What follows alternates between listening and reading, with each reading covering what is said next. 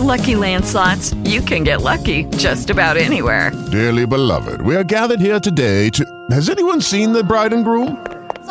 Sorry, we're here. We were getting lucky in the limo and we lost track of time.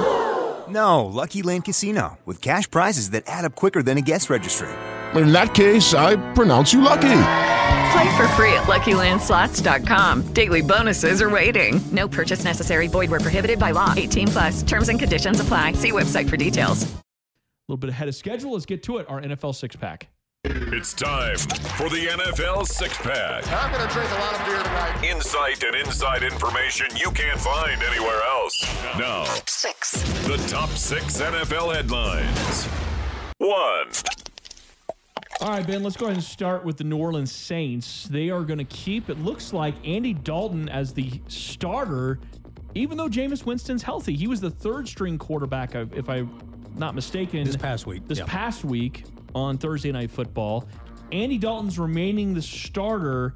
Jameis Winston clear to play. And, of course, they still have your favorite guy there, Taysom Hill. So, do you think this is a sustainable model? It's definitely different than almost any other team is doing. I mean, I guess maybe except for the Patriots, who are, I can't explain what the Patriots are doing right now. Maybe that's what happens when you don't have an offensive coordinator. I don't know. But with the Saints, it seems like this is the direction they want to keep going because they think this gives them the best chance to win. Do you agree? I think they think that. I don't know if that's necessarily true. And I want to point out that it feels a little early to have a six-pack right now, Ryan, but I'll roll with you. I told you. We're going to have early drinks tonight. Yeah, no, I think that... It's 8:30 somewhere. First of all, if I was Dennis Allen, I'm not sure I would have taken the gig. Interesting. I would have stayed defensive coordinator and had my pick of some other jobs. I think he's inherited a bigger mess than he realized that he had. And they probably needed a culture shift post Sean Payton, kind of clean house. He's done the best that he can. But the quarterback situation is a giant question mark. You've got a Andy Dalton who's competent, but has some limitations, and he'll have these stretches where he just throws some bad interceptions.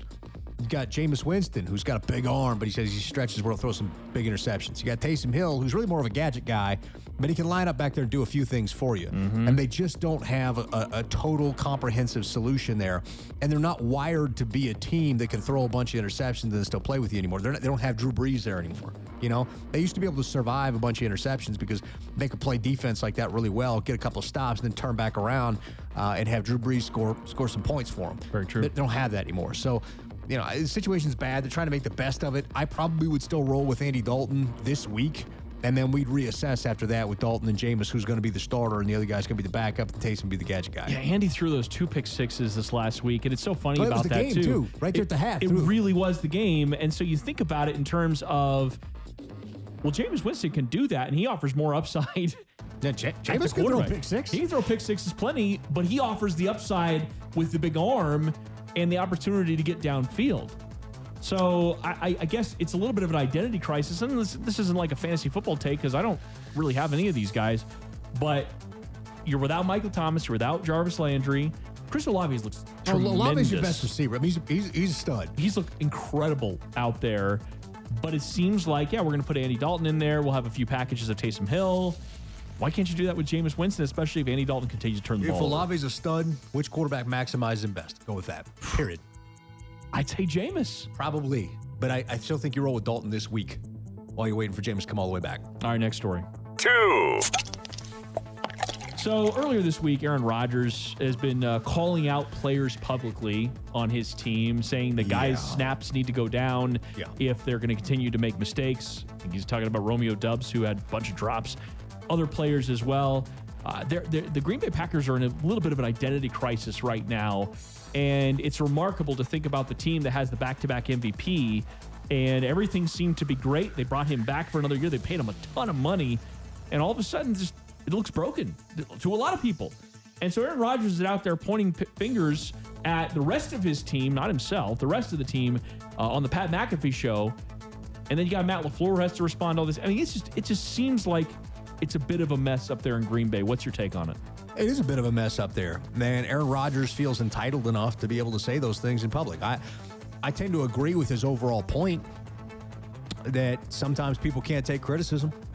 You know, and that people got to do their jobs better. And sometimes if you know that somebody's not doing their job up to the standard, that you got to, you got to do that. He did do it privately first, or at least he said he did it privately first. Yeah. And, he's not said he wasn't saying anything in public he didn't already say to those guys. That's something, but can you imagine the bleep show here if it were the other way around? I mean, I felt like he was taking a dig at Russ when he said, I'm not a robot up here, Maybe a little bit, maybe. And maybe on the flip side, I mean, can you imagine the situation, but with Rodgers melting down about everybody out here? Yeah. Would that be better or worse? Russ with his, we'll call it toxic positivity. And you look at Aaron Rodgers with his toxic negativity. I mean, he's even talking about his coach. He has earned quite a bit of cachet because he's Aaron Rodgers, back-to-back MVP, all those kinds of things. But at the same time, the first time you miss a throw. That's what I'm saying. The structure remains the same, okay? So for Aaron, who's out there publicly throwing guys under the bus, the structure is the same. Mm-hmm. You're the quarterback. You're part of that team. You got to go back into that locker room and face the guys that you just threw under the bus. Yeah, it's not working, but you get to do a weekly interview on this national podcast show for Pat McAfee. I think you got to be a little bit careful because this thing could get worse. Like some people say, well, this is the worst it can get. No, it can get much, much worse. You think your offensive line is going to hang in there and keep blocking for you if you're going to keep trashing them? You think receivers are going to magically get better because you're publicly motivating like that? Not at all. So there's some problems. And honestly, for Aaron Rodgers, maybe sort of a man in the mirror kind of moment. A little bit of both. I think the problem is that anytime you take the criticism public, you narrow the margins. You walk a razor's edge at that point. Once you take it public, that narrows your options. You have to be perfect and hope they catch up. If that isn't even indeed the case. Next story. 3. So there was a play in the game on Sunday night with Tua Tagovailoa where he lowered his shoulder and went to sort of run over, who was that? It was a cornerback. I'm trying to remember who that was, but he lowered his shoulder and he went to run over the defender, and I guess the coaching staff told him don't ever do that again.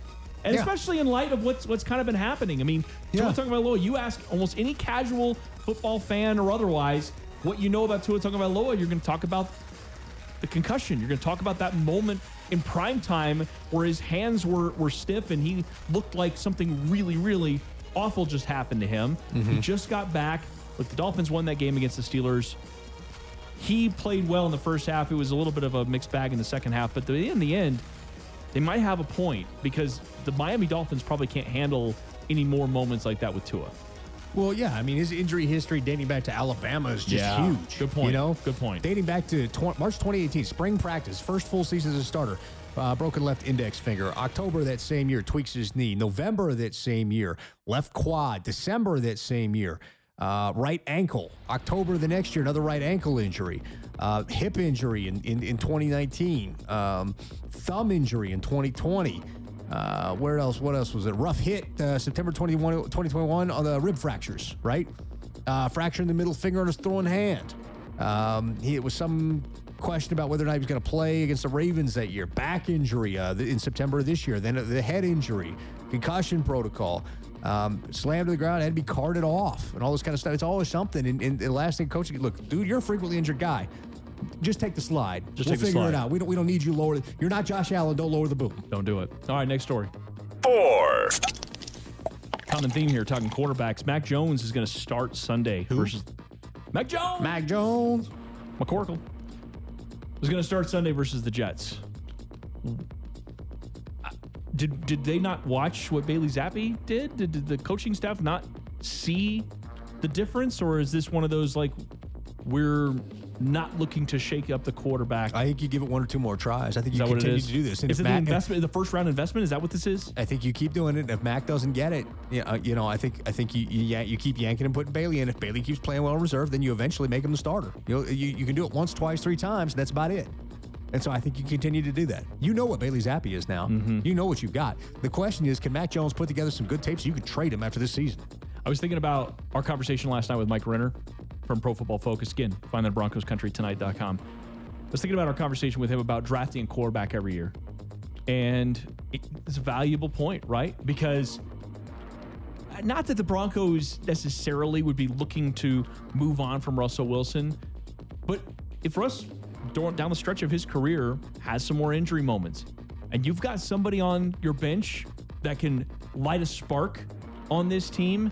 It's good to be able to develop that player, because you never really know. Russ could have some kind of injury that knocks him out for half the season, and you don't want to be like, okay, and we're done for the rest of the year. No offense. This is no offense to Brett Rippon. I like Brett Rippon, but he's going to be a coach, right? Brett Rippon's going to be a coach in this league. And then Josh Johnson, this is his 20th team at this point. Yeah. So I would love to see the Broncos invest in a quarterback in this upcoming draft. Not one of the top picks, but one of their picks.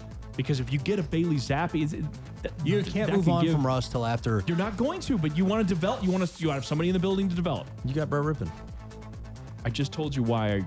I mean, Josh Johnson's our buddy, but he's going to be a coach. Like Brett Rippon's and real soon. But at the end of the day, like, I don't know. I don't like burning picks right now on court. I don't like burning picks right now on somebody that's definitely not going to play. Yeah, I'm just saying, as we start to go out on the circuit, we go to the Senior Bowl, we go to the Combine. My mind's going to change because I'm going to see some quarterback then. But right now, I want to tell you, you're wrong, Ryan. You're wrong. All right? We all know my mind's going to change by then. We all know that. All right, next story. 5. I got shiny object syndrome. All right? I get it. I get it.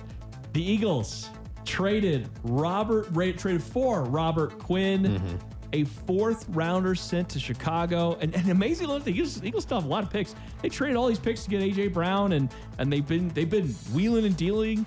Got to give it up to Howie Roseman. I mean, he's on it, right? I mean, C.J. Gardner-Johnson, Jordan Davis, they've done a good job acquiring talent, and now they had one of the premier pass rushers in the league. What did you think about that move? I think if you look at the draft picks that the Eagles still have and what they've been able to do to their defense, they've still got 2 first-rounders, this next year. Theirs and the Saints. And you look at all the capital they've been able to acquire, the players they've been able to acquire. I think Howie Roseman's doing a fantastic job. Whatever you think of him as a person, he's doing a great job acquiring, stacking talent. That's his job, right? I think, yeah. That defense got revamped after one season. John Gannon was trying to make chicken salad out of chicken you-know-what last year. And, you look at that defense this year, it's a lot better. And look at the Saints without Chauncey Gardner-Johnson. They're not the same defense. They're not. That's the other thing I was talking about with Dennis Allen. That's not the same defense anymore. Chauncey Gardner-Johnson brings an attitude. Whatever you think of him, he brings an attitude. And, I think adding Robert Quinn gives you a waves kind of philosophy for pass rush, and that's what you want down the home stretch headed to the playoffs. Robert Quinn his production comes in chunks. It does. He'll have dry spells, but then then it comes in chunks. But that was, if you were going to look for maybe a bit of a flaw, at least for the Eagles, that was going to be one of them. To add to this story, the Eagles did call about Bradley Chubb, and they were put off by the price. They were told a first rounder, and they were not willing to deal. If I'm George Paton, I'm holding firm as long as I can. You saying George Paton's a Toto fan? Hold the line?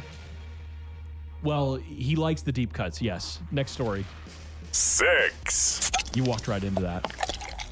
Matt Ryan, speaking today to the media, says he's disappointed, but he's here for the team.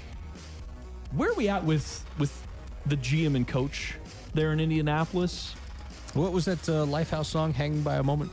I think Chris Ballard's in real trouble. Yeah. Frank Reich, not as much. They've got to replenish his staff. His staff's just been picked apart the last couple of years by the people who've been hired to go other places. Eberflus picked it apart. Sirianni picked it apart. Like, his staff's just been picked apart, And that's one of those things that happens when you're fairly successful and you got a good coach.